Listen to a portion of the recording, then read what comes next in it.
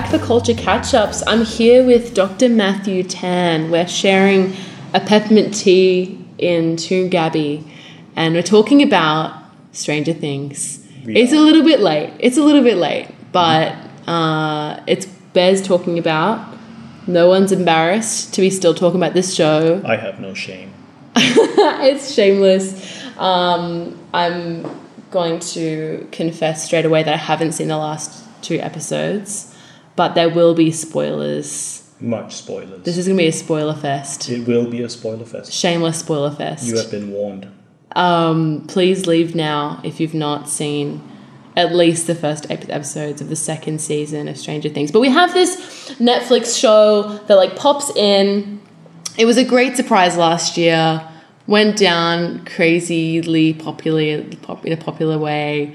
And did you binge it last year? What happened? I did not exactly binge on it last year, but I did watch it probably over the course of maybe a couple of months. Okay. Yeah. It was sort of... Wow. It wasn't exactly all that high on my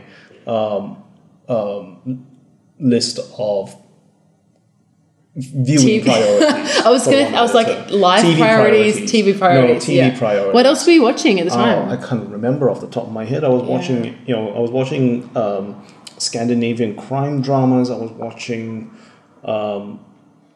actually, now that I think about it, there's a lot of crime dramas that I was watching at the same time. Okay, so it was this kind of balance between my 80s horror 80s nostalgia versus the sort of more serious, That's right. dark Scandinavian stuff. That's right. Was that show that Dr. McEnany was into? Not sure. Which one was he into? I remember him talking about that would this have Scandinavian crime one. That he was probably really would have into. been The Killing or The Bridge. The bridge. There's the fog. Yes. Yeah, yes, right. So Dr. Tan and Dr. McEnany were my lecturers at Campion College, Australia, during my degree from 2014 to 2016. So we're here reunited for discussing this really, really important TV show, which my housemates and I totally binged shamelessly last year, and it was awesome. So this year around, did you kind of take it all in one fell swoop, or did you more temperate this time? More temperate. Still even more temperate than last year? No. I mean, I watched it far more regularly than I did the first season. But having said that, I still paced myself at a rate of about 1 or 2 episodes per night. Wow. Okay. Yeah, that's decent. Hmm. Because I feel like with this show, there's so much suspense. They just go crazy with it. They're totally shameless with the suspense. Mm-hmm. Very well done, though. Absolutely. What's your favorite cliffhanger in this season? Do you remember any of the awesome moments? I just feel like there were so many where it was just you have to go to the next episode, skip the intro. Yeah, I tell you what. I mean, I did not actually have. I wasn't actually taken in by the cliffhangers. Right. I'm not really the kind of person for whom cliffhangers actually make me want to watch another episode. Yeah. That only has happened maybe once, and that was in a very, very obscure show, so obscure that I actually cannot remember what it was. Yeah. But that's because the only time that cliffhangers have actually worked. Wow, so you're that kind of rare viewer that just is not at all interested in that suspenseful music, the bang, and the Not go exactly. to the credits. Yeah, not exactly. I'm more of a plot and character development person. If the plot is stupid or if the characters are not well developed, I very quickly lose interest. Okay. So he's you're a discerning viewer.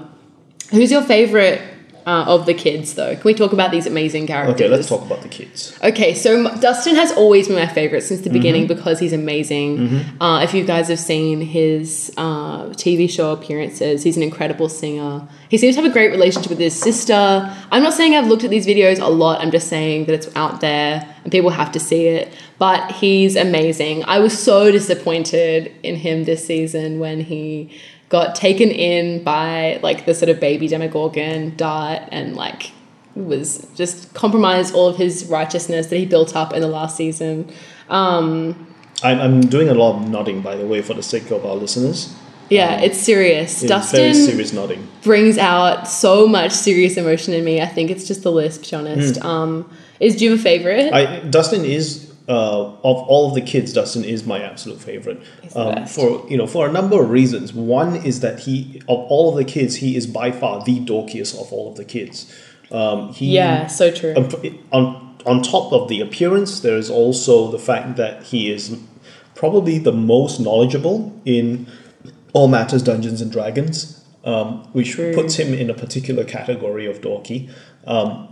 And he is sort of, by virtue of his appearance and by virtue of how he sounds, he is more of an outcast than the other outcasts.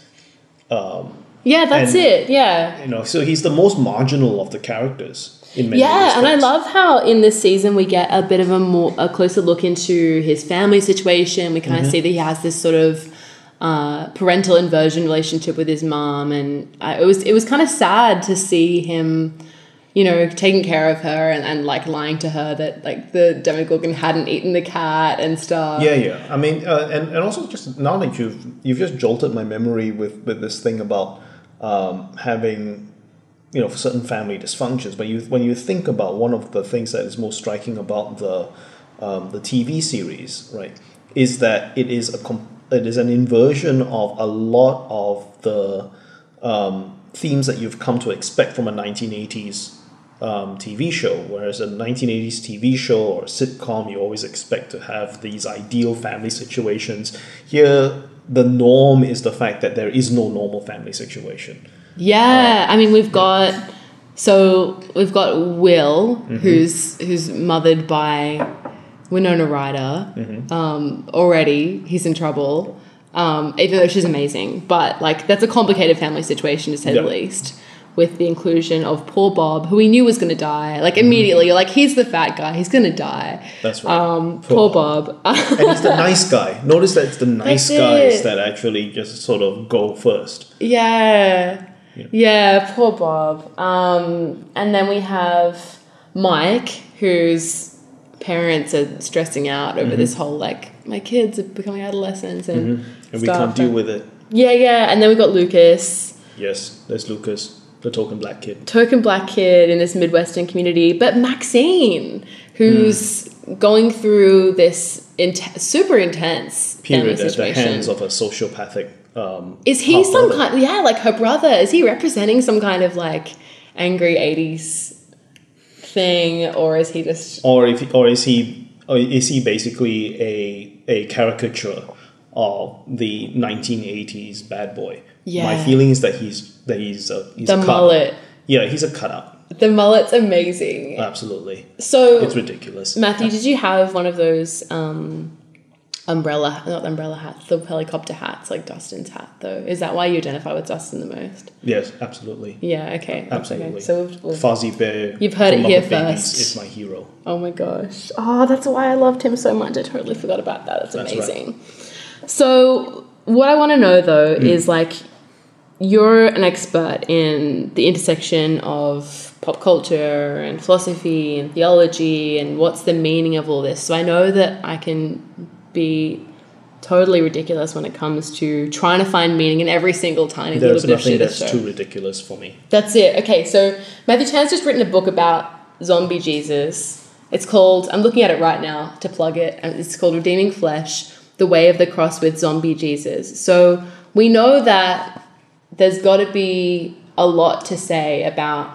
why this show is so popular and so pertinent at this time. We've got 21st century, my generation, who are kind of into Snapchat streaks and the internet and stuff, and kind of having this sense of like, do we have an evil to fight against? Do we have to fight against the Trump administration and all these social justice issues that are coming up at the moment? Is there a kind of evil fighting stream that this is getting into and tapping into? Mm-hmm. There is. I mean, at one level, the whole supernatural thing is not new, because the supernatural thing has sort of been with us for almost as long as there has been television and cinema, right? I mean, you've had the War of the Worlds sort of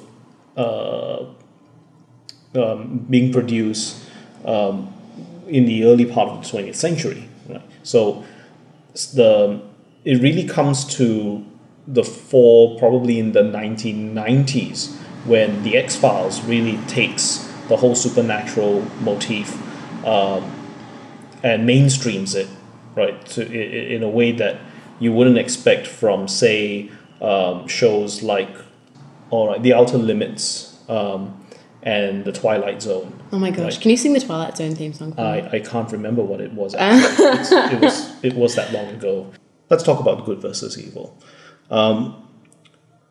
What is so pertinent, what is so enduring in the supernatural motif, the paranormal motif, is that there is this fight between good and evil, but the fight between good and evil no longer really takes place in what we would what we would call normality, right?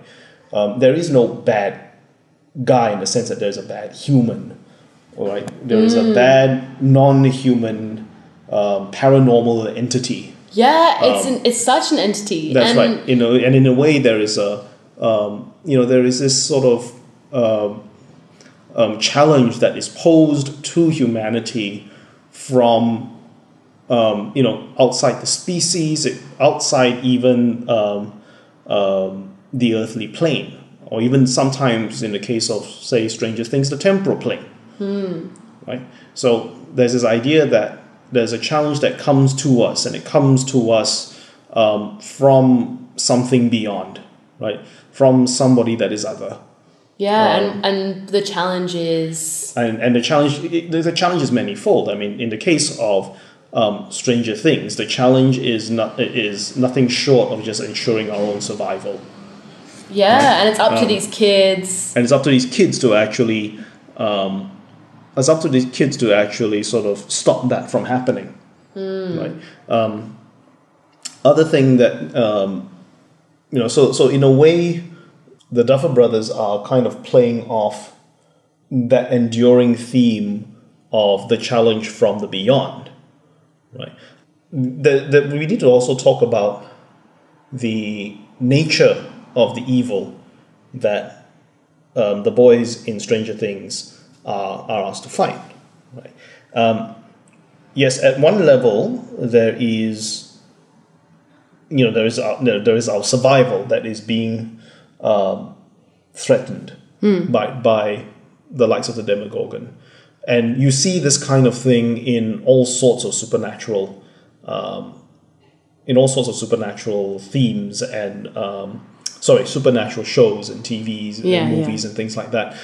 The only thing that makes it different is the fact that there is a sort of like another realm of operation in the show, which is the Upside Down. Which then mirrors geographically geographically mirrors everything in the above ground. Yeah. But at the same time, it is precisely that. It's a mirror image. It's not a real. It is a real place, but in a way, it doesn't actually reflect the realities of the above world. Yeah, and we have this. It has this kind of life inside Will, and it connects with him, and when he's suffering, it's suffering, and he can tell what it wants and that kind of thing. And so I had this strong sense from everything from how 11 experienced it in the first season to how we kind of see this coming forth in the second season, is that like it's this kind of psychological thing of like this sort of flipped around other version of what's going on in reality, and this kind of evil that has to be purged. Like I was kind of thinking like these Duffer Brothers are like psychological, like. Well, it's not just an other version of reality. It's actually a negation of reality. Okay, so a negation, how does that work? Well, look, the negation. Okay, so now I'm sort of invoking the thought of the fourth century North African philosopher / theologian by the name of Augustine of Hippo. He was the first to posit the idea of whether evil had a substance of its own. And his answer was that no, evil does not have a substance of its own. What evil is a subtraction, a negation of things that do exist. And upside down. And upside down. And in a way, you can see this portrayed in the way that the upside down is a sort of one big patch of black. There's nothing. And cold, in it. It's and cold, decay. Yeah, exactly. Anything that is in the upside down either decays or deteriorates in some way. Right? But it grows, it attacks this pumpkin thing, and it's spreading. Well, that's right. But what does it do? It attacks the pumpkins. It makes them less pumpkin-y than they were before. Yeah, true. Right? It kills them off. Right? It's useless for the farmers as a crop. Yeah. Right. So there's a negation taking place. Right. And there's this idea that anybody who is in it, in a way, gets has their being and their substance subtracted from their being there. Even the ones who are used to being in there are experience some form of decay. Remember that every time Elle goes into the upside down, she starts to bleed. Right? So her it takes something away from her. That's right. The physical integrity becomes compromised by her being in the upside down. Yeah. And is that what's happening when she kind of taps into that inner strength that she has? She's kind of taking something from the upside down.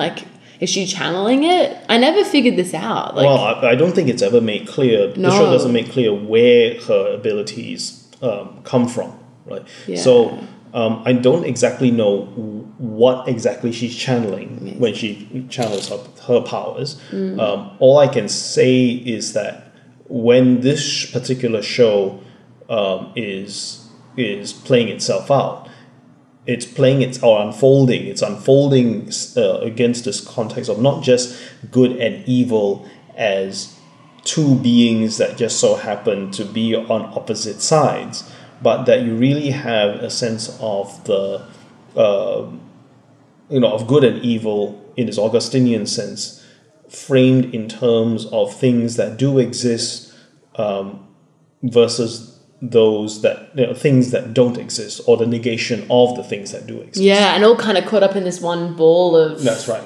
In 11, they're so close together. They're so there's this darkness and light, and the same in obviously Will as well, who's kind of suffering this. He's like the most innocent, beautiful kid, and then also has this darkness within him, in a kind of Lord of the Rings. And it eats him up. And there's again. Tied in with that is another Augustinian theme, and that is the idea that when we are the flawed human beings that we are, we also aren't the singular human beings that we are. We actually are, have split personalities. The ancients called multiplicity, right? That we are multiple beings all at once, constantly at war. I do what I don't want to do, and that's right. What I don't want. St. Paul, isn't it? That's right. You have the thing that I do want to do, I don't do, and the thing that I do want to do, I end up not doing. Yeah, and then, so is there another way to see this kind of notion of evil, though? I mean, we were talking about a kind of Freudian sense. We were looking at Freud, yes, and Freud doesn't talk about things in terms of good and evil, although he does sort of have this idea that it is lack that drives our actions, right? So when we do things as in a way with the motivation of trying to fill that lack.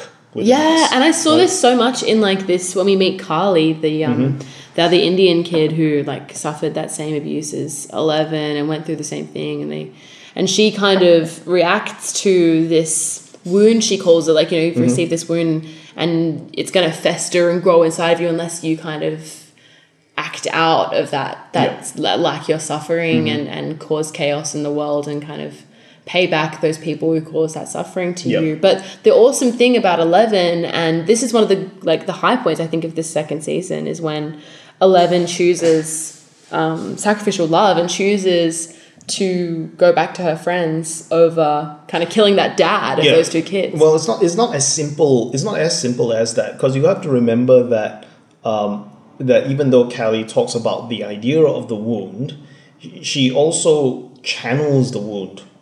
Right? She you think of the episode where she tries to train Elle to move that freight train. Right, and what does she do? What does she rely on? Oh my gosh! The memories that anger. the memories of anger, of the torture, of the pain. Oh, she sees that scene with Maxine. Exactly. And the skateboard. So sad. So the there's this idea that you want to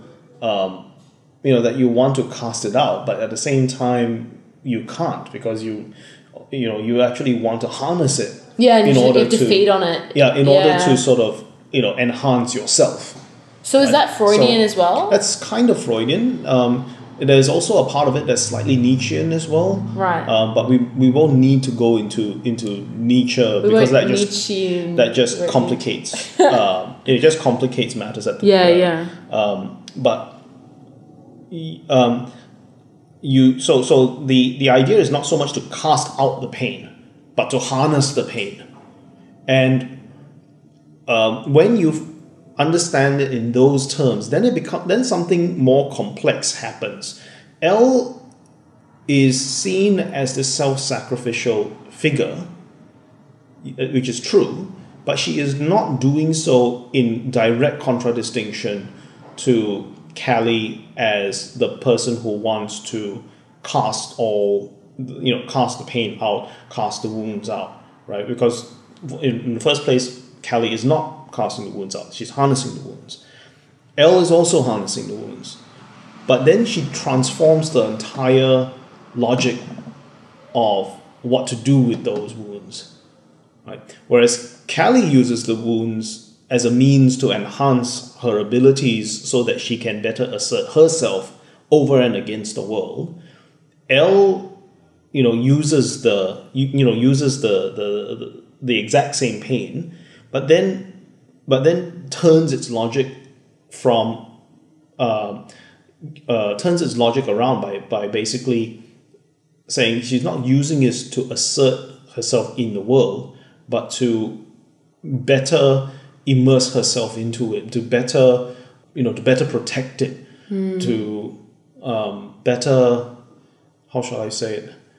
Well, okay, well, let's just satisfy ourselves to better protect it. Yeah. So in a way, she is, doing what Christian theology calls an act of redemption, is a redemptive act.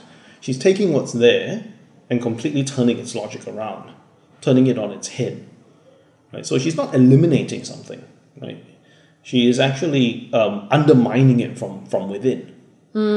She's redeeming it. Yeah. Yeah. Wow, that's so heavy. And so she really is this kind of like classic hero figure, the redemptive hero who comes through suffering, comes from a dark past, a mysterious origin story, comes in through to face the evil, but then turns it around to kind of create the greater good for everybody kind of thing. In a way, yes. Yeah. Amazing. Well, I mean, we've covered so much. I think the final question I have to ask you, though, Matthew, is are you Team Steve or Team Jonathan? I'm Team Steve. Why are you Team Steve? What's wrong with you? Well, You're a monster. I am. Team Jonathan. Come on, every single way they're right for each other. You just like the hair, don't you? I do. It's just the hair. Matthew's jealous. I get it. Well, this has been awesome. Thank you so much for your time and this peppermint tea. It's been incredible. I'm really looking forward to the third season. Is it going to happen? Is the third season going to happen? Do we know? What is? The third season. Oh, as far as I'm aware, yes. It's got to keep going. I think it's going to keep going. I do not know how it's going to keep going, but it's going to keep going. What do you reckon is going to happen? I have no idea. And that, my friends, is culture itself. Thank you very much. No worries.